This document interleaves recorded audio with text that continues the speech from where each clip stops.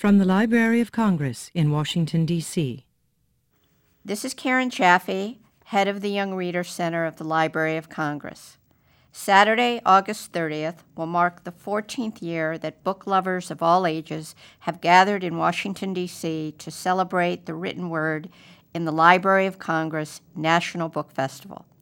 The festival, which is free and open to the public, will hold evening hours for the first time ever this year in its new location, the Walter E. Washington Convention Center in Washington, D.C. Hours will be from 10 a.m. to 10 p.m.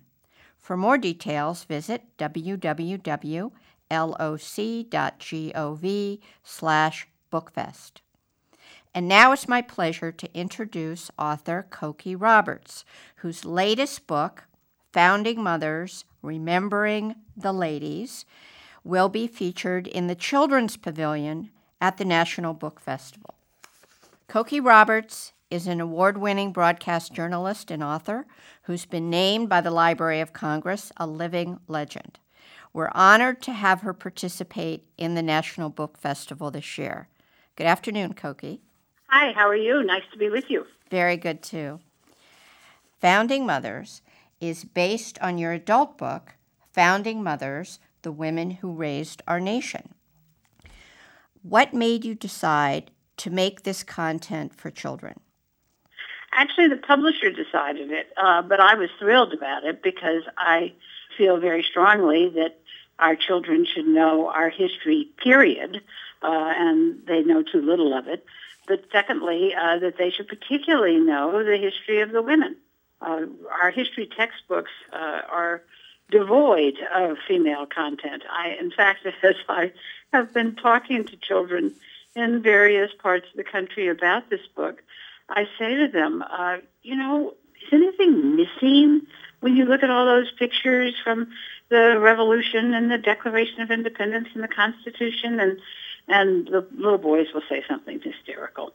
But the little girls will eventually say, women, there are no women in them. And I will say, well, do you think there were women then? Because there's no evidence of it. And then they get all giggly, of course, because they then have to say that, too, you wouldn't have men without women. And so that's embarrassing.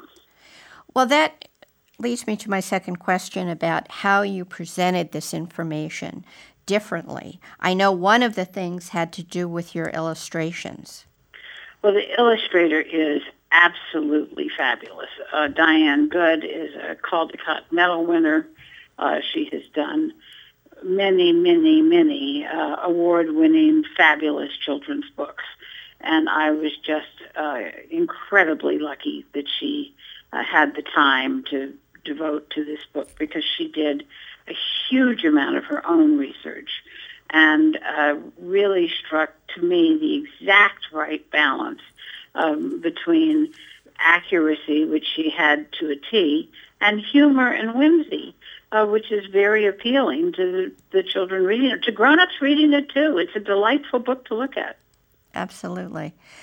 You're a mother and you're also a grandmother. And right. You mentioned that you've taken your grandkids to the National Book Festival as well, of course, as being a presenter in your own right. What voices from your children, and probably more recently your grandchildren, helped inform you in writing a book for children? I think mainly what I have learned as a mother and more recently, as you say, as a grandmother, is that children hate to be talked down to. And why should they be? They're very smart individuals for the most part. And so I felt very strongly that I just wanted to present these stories and not make them silly in any way or not make them overly simple, but just tell the stories, but also to tell them in a way that I think is engaging. I try to do that for grown-ups as well. But for children, I think there is a tone that has a certain amount of humor to it that does get them interested. You also wrote another book about mothers that was more personal. We Are Our Mother's Daughters. So there's clearly a theme about women and mothers that one could draw from your work. How did your own mother and her important role in American history contribute to what you have written? My own mother was incredibly influential in pretty much everything good I've ever done in my life. My mother, Lindy Boggs, was a congressional wife for 30-some years, and then and in that period of time was very, very involved not only in politics in our home state of Louisiana, but also in the national political scene, as were most of the other political wives that I grew up with in the 1950s in Washington. And I saw how incredibly influential they were, how they ran everything, and from the political conventions to voter registration drives to all the social service agencies in Washington working with the African American women there, to their husbands' offices and campaigns, and of course running us kids. And so I knew the role that they played. And then my own mother, then after my father was killed in a plane crash, became a member of Congress herself and served for 9 terms in Congress. And then later in life, in her 80s, became the United States ambassador to the Vatican. So I saw very close up and personal the power of women, particularly that woman, but I also saw the balancing act that women in those situations have to perform. Now, that's true about most women in most situations, but it's particularly true of women in the public eye. And so it was one of the reasons that I was so interested in writing history books, was because I knew how influential and powerful the women of my mother's era were. And I figured in this unique era of our history, the founding era, that the women had to be at least as powerful. And I hadn't read anything about them. It was rare exceptions. And so I wanted to know what they were up to when the men were creating the country. And it turned out the only way I could find that out was to do the work myself. And is your hope that sharing this part of history with young girls in particular, that they may carry that mantle forward, certainly as your mother did and as perhaps members of your own grandchildren generation?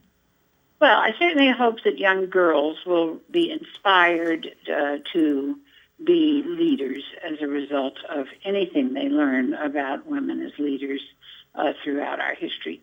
But I also hope that young boys have an appreciation for what the women did and understand that the other half of the human race was equally involved and terribly important in the creation of our country.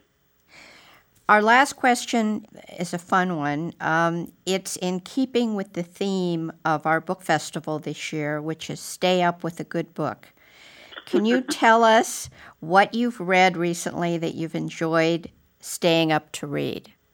Well, I have been reading lately almost entirely books that are research for the book that I'm writing.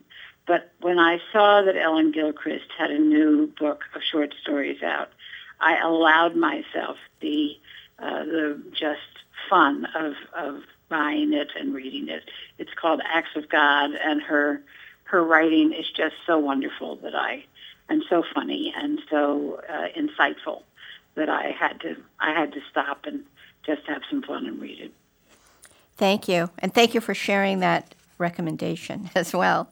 We've been hearing from author Cokie Roberts, who will appear on Saturday, August 30th in the Children's Pavilion at the National Book Festival at the Washington Convention Center. Thank you, Cokie. Thank you. Nice to talk to you. Nice talking with you. Bye-bye. This has been a presentation of the Library of Congress. Visit us at loc.gov.